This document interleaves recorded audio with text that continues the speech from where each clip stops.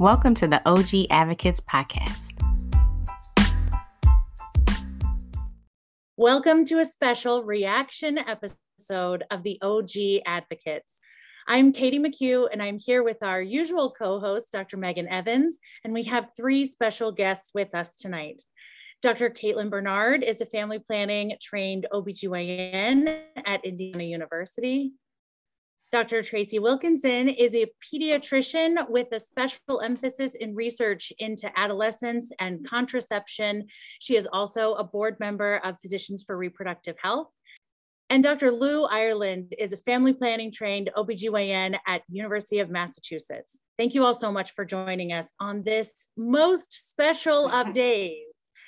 So we're gathering here tonight because of the leaked Supreme Court opinion draft, and we're kind of just needing some connection and community and responses. So what are your responses to all of this?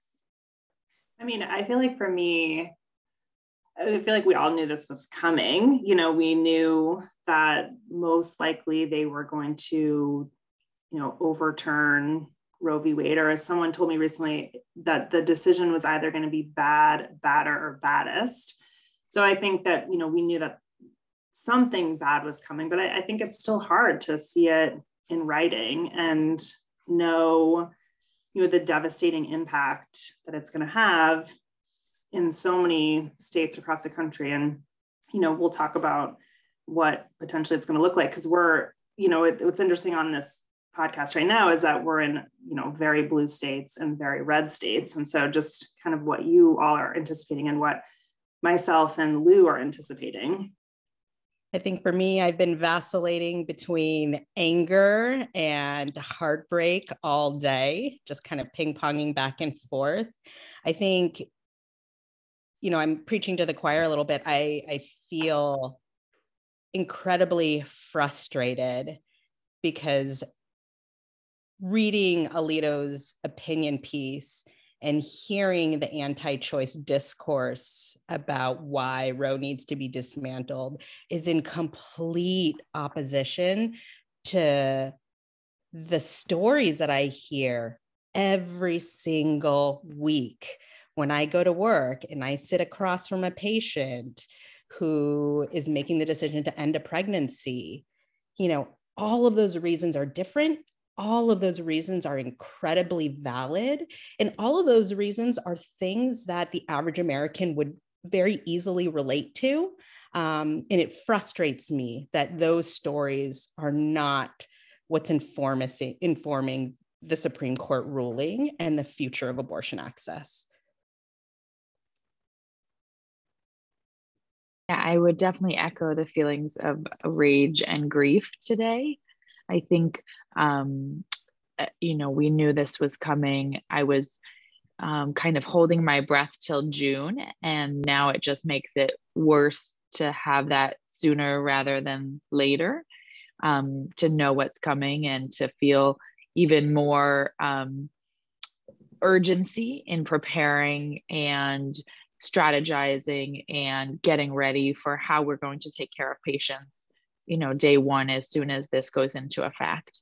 But I also am, a lot of the rage I think I'm feeling about how we got to this point.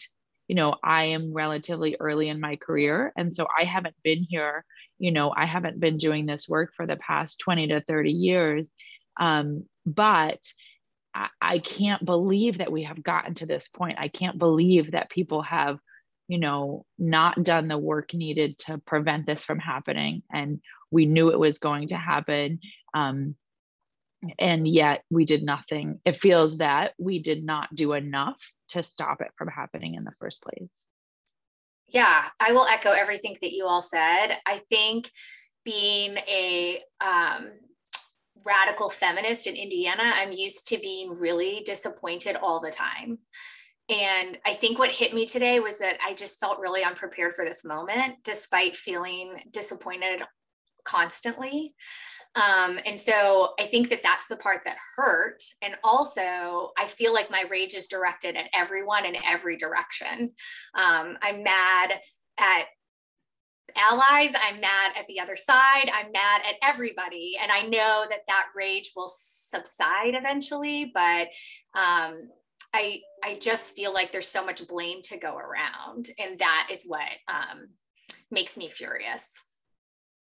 I have to completely agree with Tracy. I am mad at all the obvious parties, but I've also been carrying around this resentment to a lot of my fellow very pro-choice OBGYNs. I cannot wrap my mind around the fact that most of my colleagues who are very comfortable providing miscarriage management in the first trimester draw a line between providing first trimester abortion care, and yet still walk into this this Supreme Court news with outrage. I mean, I think a huge part of the issue is that abortion care, even though it's common, even though 1 in 4 women will have an abortion in her lifetime, it's still so siloed. I mean, we've basically offered it up on the chopping block in a lot of ways. Yeah, I mean, today when people were like, I just can't believe it. I can't believe it. I'm like, why can't you believe it? Every single thing that's happened in the last 20 years, especially, in the last 4 to 5, where with an unprecedented amount of anti-abortion legislation in states across the country, like, why can't you believe it that we would end up here? Same thing with Texas. Like, why couldn't you believe that would happen in a place like Texas and now Oklahoma and Florida? And I think that one thing that the anti-choice side does very well is that they organize, they fall in line, and a defeat is not a defeat. It's a learning opportunity. What do we need to make different? And let's move on to the next phase. And I feel like we have never really been able to do that well and really been able to do it like they have. And, I think one thing I'm telling people too is that, like, don't think that Roe falls and that's it. They're done. Their work is over. As Rebecca Hart-Holder, who's president of what formerly known as Massachusetts NARAL says, they have a 50-state plan. They don't have a 20-state plan. They don't have a 26-state plan. It is a 50-state plan. So the fall of Roe is a huge win for them, but it's not over. It will continue. They will continue to move forward, and they will continue to organize and to continue to dismantle abortion rights in this country. Yeah, and Megan, I would argue that it won't stop with abortion. No, I think yeah, that totally. we are definitely going to see attacks on birth control access. I think everything is on the chopping block right now. I think that the fact that a lot of our community is also, fighting multiple battles about trans care or critical race theory and all these other issues that we are incredibly passionate about. It does not it just feels like we're all fighting multiple battles at the same time. And so I think that also is like the perfect storm for us to be diluted. And that kind of discipline that you talked about, Megan, I've never seen in any Democrat issue or in any Democratic Party leadership. And so that's the part that terrifies me, because we have to have that to ever get back. And so the part that scares the shit out of me is that I don't actually see that happening. And so that means that this might be it, at least in my lifetime. And that breaks my fucking heart. It breaks it so hard, because I can't imagine leaving my kids in this world, in a world that is like so much worse than the world of the 1800s, for crying out loud. Like, we're literally going backwards in time. And like, I've chosen to raise my family in a state now where like, they're not equal. They have been told that their bodies and they as people are not equal. The Supreme Court of the United States has just made that very clear. And that is so, so hard to explain. Yeah, five people get to make that decision. Mm-hmm.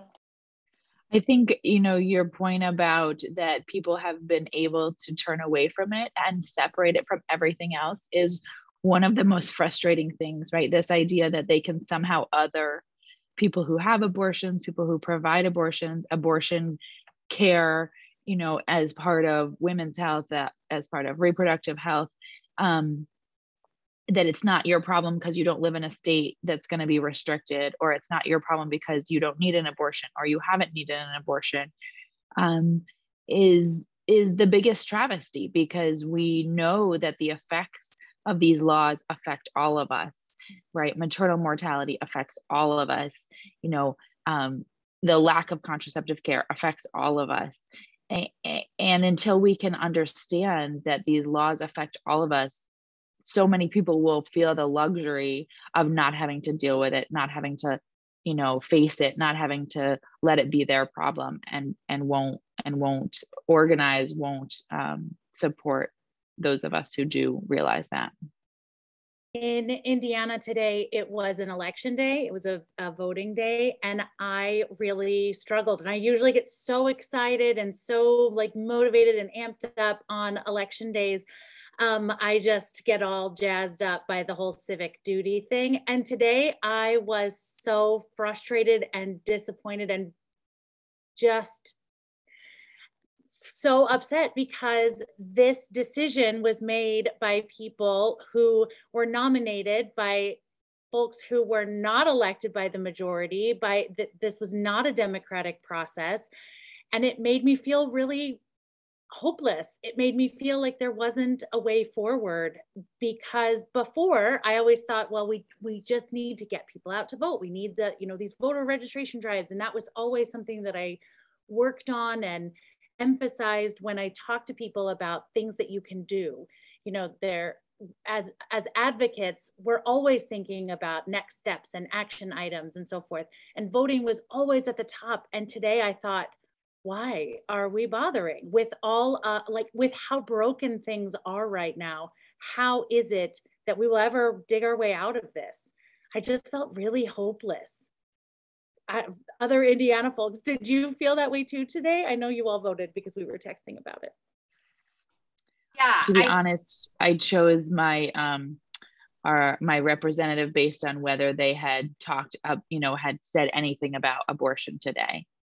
I literally made my voting decision based on that, because I think these are the moments, right? These are the moments where people show their true colors. And if you're not going to speak out about it, then you are absolutely useless to me. And that's what, 99% of political people, are these days. They're too chicken shit to talk about abortion, because they're going to lose some percentage of their voters who have this as a single issue, and not be honest about the absolutely devastating effects that it's going to have, on women in their state. And if they're not willing to, represent my needs and the needs of my daughters and my patients, then I have no patience for them. Yeah, I also, I was thinking, I was like, is the silver lining, if this happens, that the state house can actually now pass legislation that will do something better for our community? Because all we do is focus on legislation to slash abortion access in Indiana. That's what they pay attention to. And so I would love to see all these people, all of my neighbors who consider themselves, quote, pro-life, actually ask their legislators what they're doing to make our communities better, our schools better, our healthcare access better. Let's now start talking about your pro-life stance on all these other issues. And I hope that we can hold them accountable to that, because that's what they said that this was all about. Now that we don't have to worry about abortion, let's start focusing on all those life issues that you care so much about and that you've been so worried about. And so I hope that all those people that will never get on our side to agree on this one issue will at least stand with me and hold those legislators accountable for all the lip service they've been giving and the complete bullshit they've been doing for the last 50 years, so that possibly we can actually get some good out of this and a better community to raise our families. Well said, Tracy.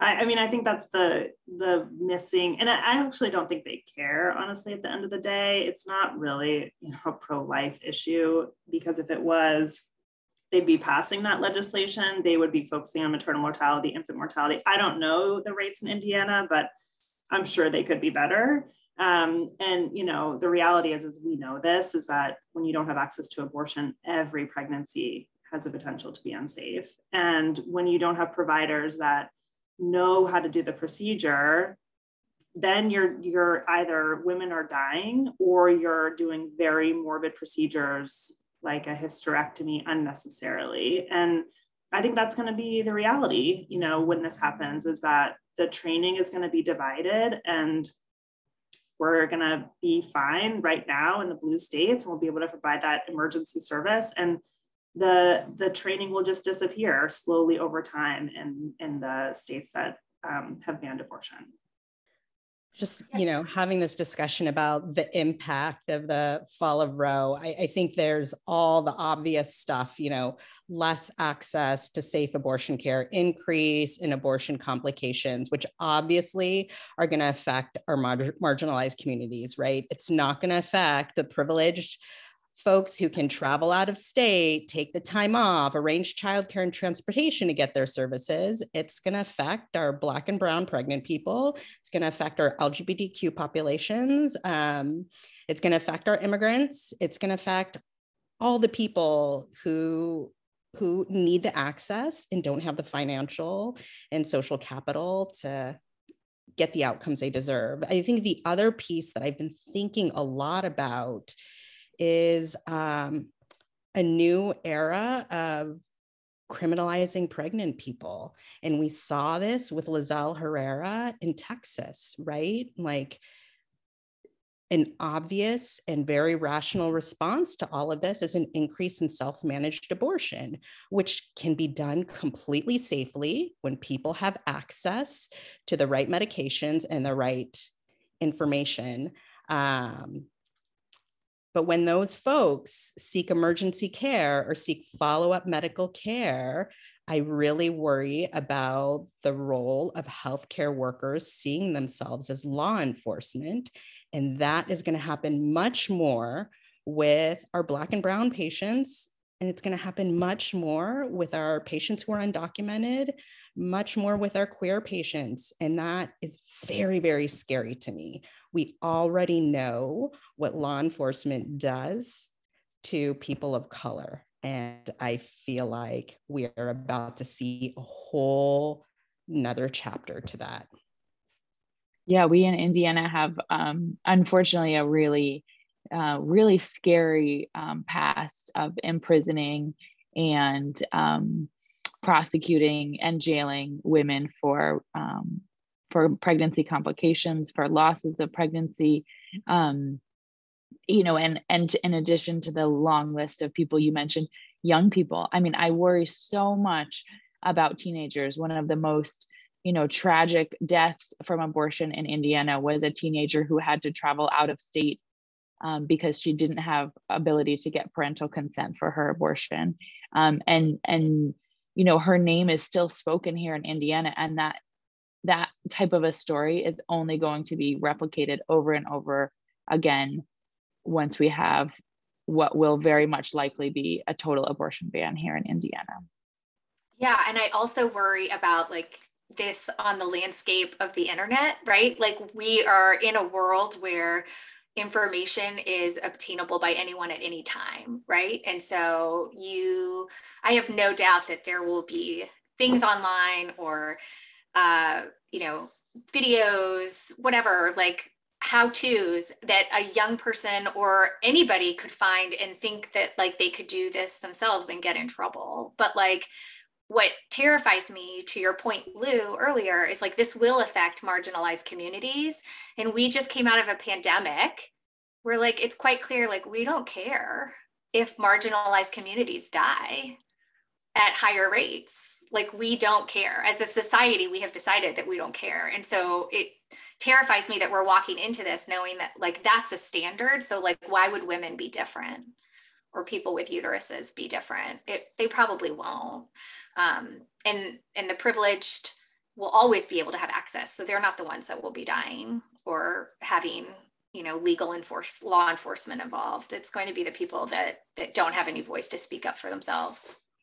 And I'm just cringing at the conversations and the news reports when people are horrified by women dying, that they're going to be like, how could this happen? How is this happening? Even though we're screaming it from the rooftops that, this is going to happen if there's an abortion ban, but that's our future. I don't understand, how could this happen? And especially when it's like so many other situations, that congressman who was the first one to stand up against gay marriage and then has a gay son, and now he's okay with it. It's going to be the same situation when it's his niece who died of a pregnancy complication or self-induced abortion. It'll be different then.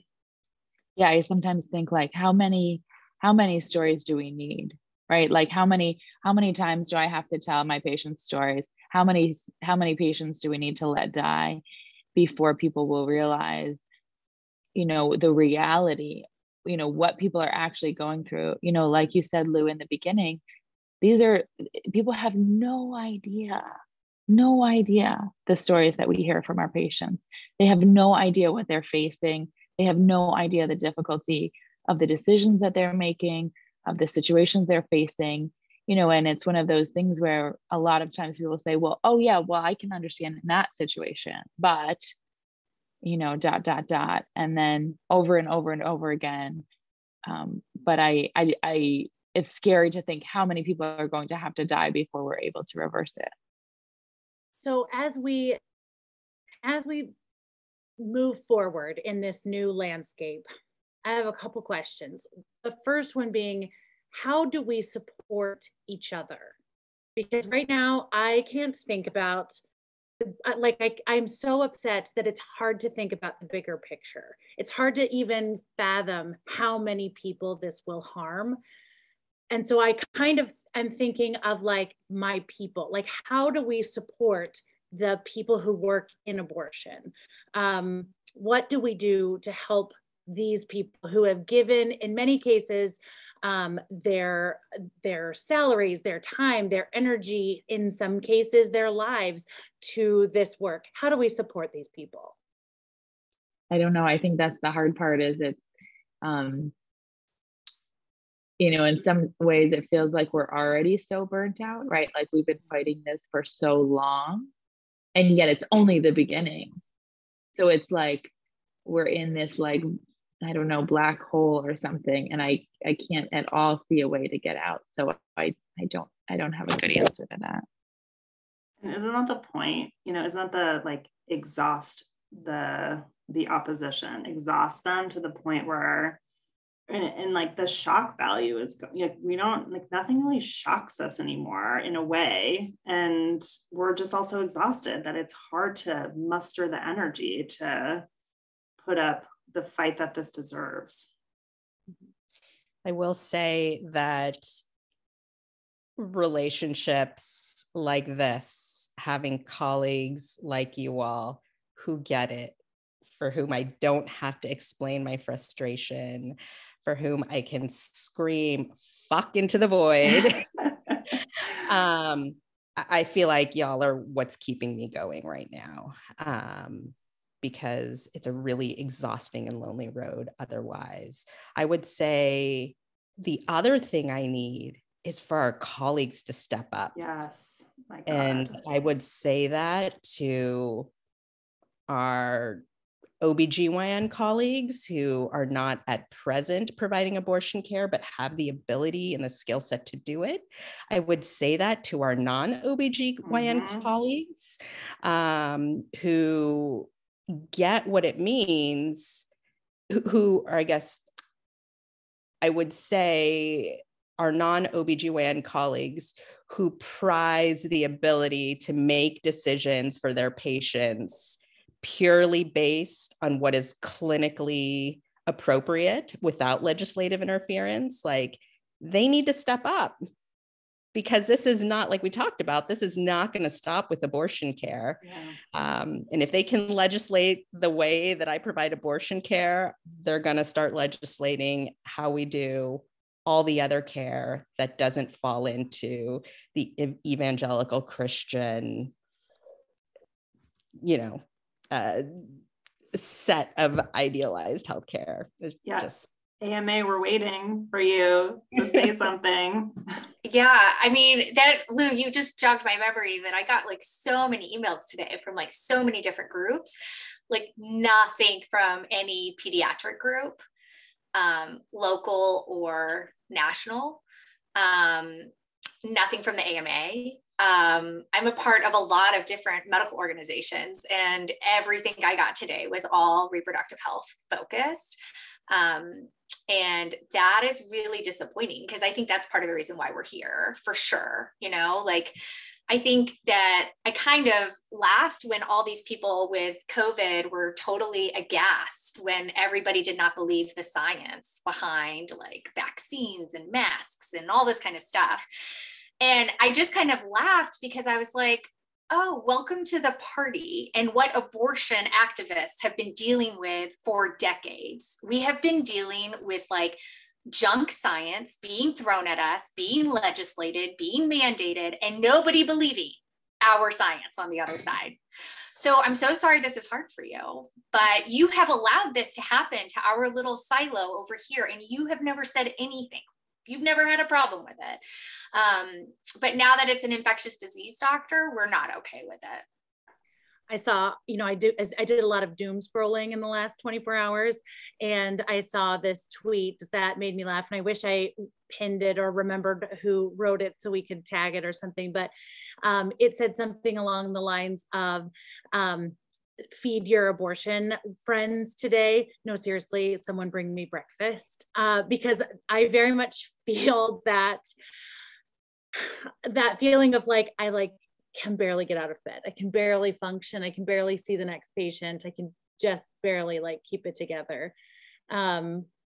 So with that in mind, we've talked about some of our colleagues stepping up. What do we do next as a movement? With knowing this is a draft opinion, knowing that the real one, the big one, in whatever form it will be, will come out probably next month. What do we do for the next month? Do we rest? Do we work? Do we fight? What do we do? Like all the above. Just Katie, I felt the same way this morning. Like, I was just so depressed. I literally did not want to do anything, did not want to get out of bed. And then, the requests for interviews started coming in, and it really energized me, for a couple hours, because I could focus on, writing down the truth, right? Writing down our story as abortion providers, for our patients, and getting that out to as many people as I possibly could here in Indiana. These were just like mainstream media, outlets who want to finally fucking talk about it, right? And finally, are paying attention for 1 minute to this fight. And the fact that I was able to, number one, just do something, channel the rage. And number two, get our story out there as much as possible to get people hopefully, possibly engaged in the fight ahead. And it's hard to know exactly what that fight looks like. But I think for us here in Indiana, it means talking about it. It means calling our governor and telling him not to call a special session. We could have a total abortion ban here in Indiana as early as this summer if he allows that to happen. And so making our voice heard, that, within our government, as much as possible, in a completely red state, completely Republican run, like we have, a whispering prayer of doing anything, but as much as we possibly can. And then for me as an abortion provider, it means strategizing right now to figure out how I'm going to take care of patients as soon as that abortion ban is passed. Yeah, I read, that Politico piece, and in the Justice Alito's leaked opinion, he said that outside people, the general public's opinion won't impact their decision. I call bullshit on that. Like, I just cannot imagine that they're human beings. They watch the news, they have friends, they have colleagues. We clearly see Justice Clarence Thomas is influenced by outside factors. So I just don't believe that. And so I think that this is not the time to be silent. And I want everyone else to be as mad and angry and loud as we are. And I think that, you're right. Like, I'm so happy that all the reproductive health organizations are talking about it, but I want the anesthesiologists to talk about it. I want the family medicine doctors. I want the orthopedic surgeons to talk about it, because they also take care of people who have uteruses and it matters. So everyone needs to step up and join this with us. We cannot do it alone. I'm thinking about the cardiologist whose patient with pulmonary hypertension, they referred to me for an abortion. I'm thinking about the oncologist who referred their patient on chemo for an abortion. Like, we take care of the same people. We're advocating for the same patients. Like, let's step up. Oh, I was going to say, I do feel like it does give us like a little bit of like, a runway to get everybody up to speed before the final decision comes out. I have been like blown away with the amount of liberal friends that are completely clueless at the moment. And it's infuriating. Like, I asked them to donate to my like passionate organizations that are all reproductive health, but yet they're still completely like clueless that this was going on, that this is happening, that this might impact where they're living. And yeah, so I do think it gives us a little bit of a runway to get everybody up to speed. But it also reminds me that like we have to have tangible things for people to do. Like, I keep telling people, I'm like, start donating to abortion funds, okay? Because very quickly, people are going to have to travel hundreds of miles, maybe thousands of miles to get to an abortion. And we have to make sure there's enough money in those funds, because Indiana's abortion fund runs out every month.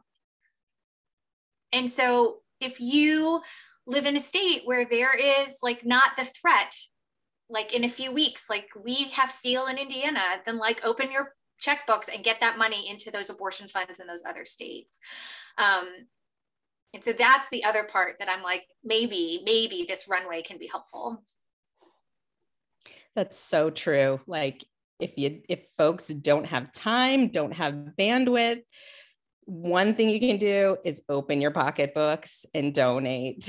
And not just one time, make it a recurrent donation, because God knows this money is going to be needed by folks for a very, very long time.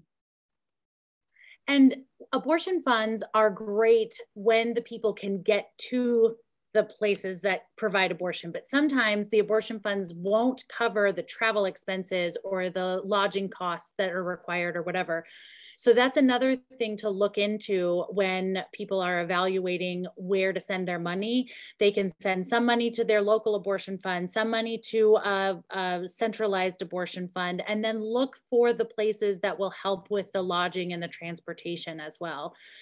Those places exist. This is not a chance or a time to be reinventing the wheel. Like, this stuff already exists, and we need to find it and fund it. We don't need to be diluting our efforts and our funding.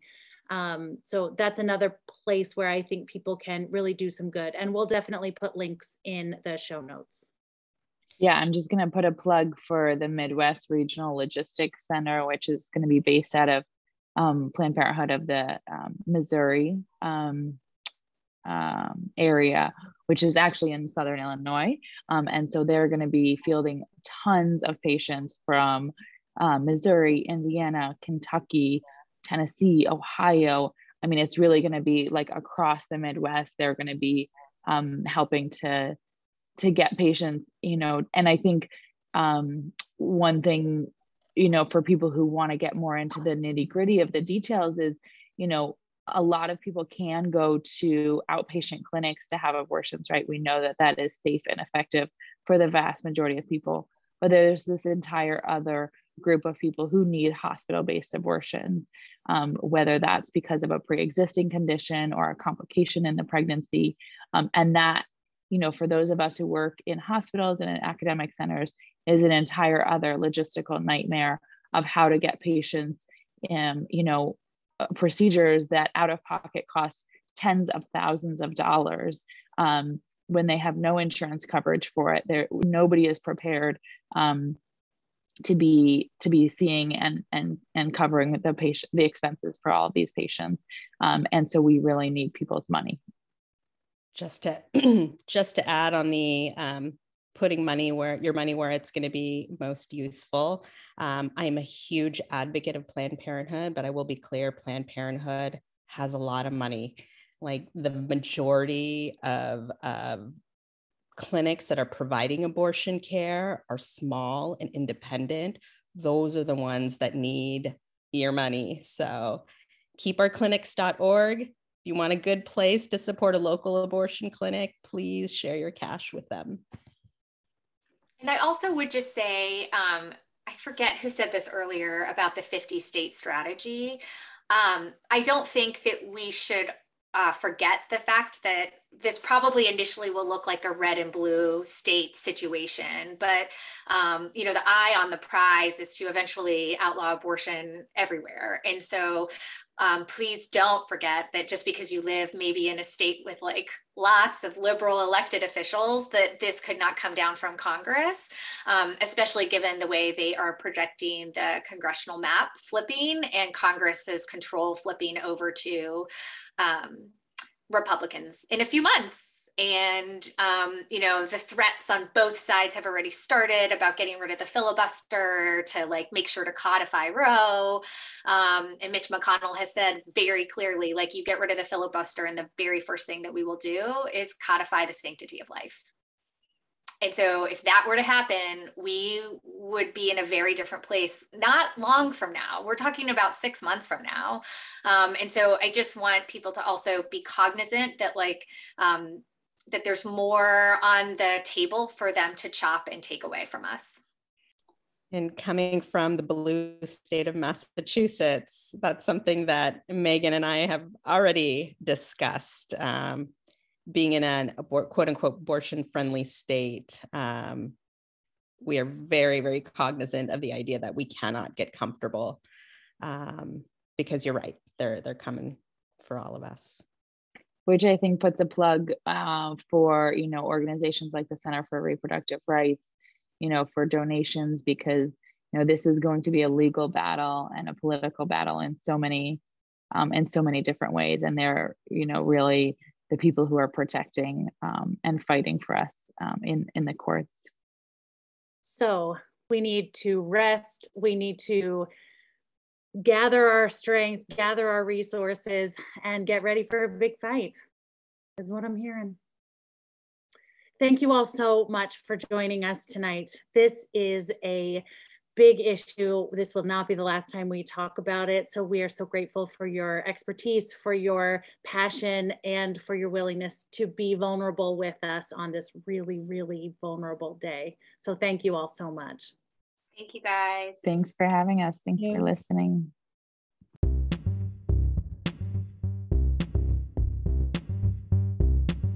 Thank you so much for listening and for your support. If you like what you heard, leave us a 5-star review and tell your friends and colleagues to check us out and subscribe. See you next time.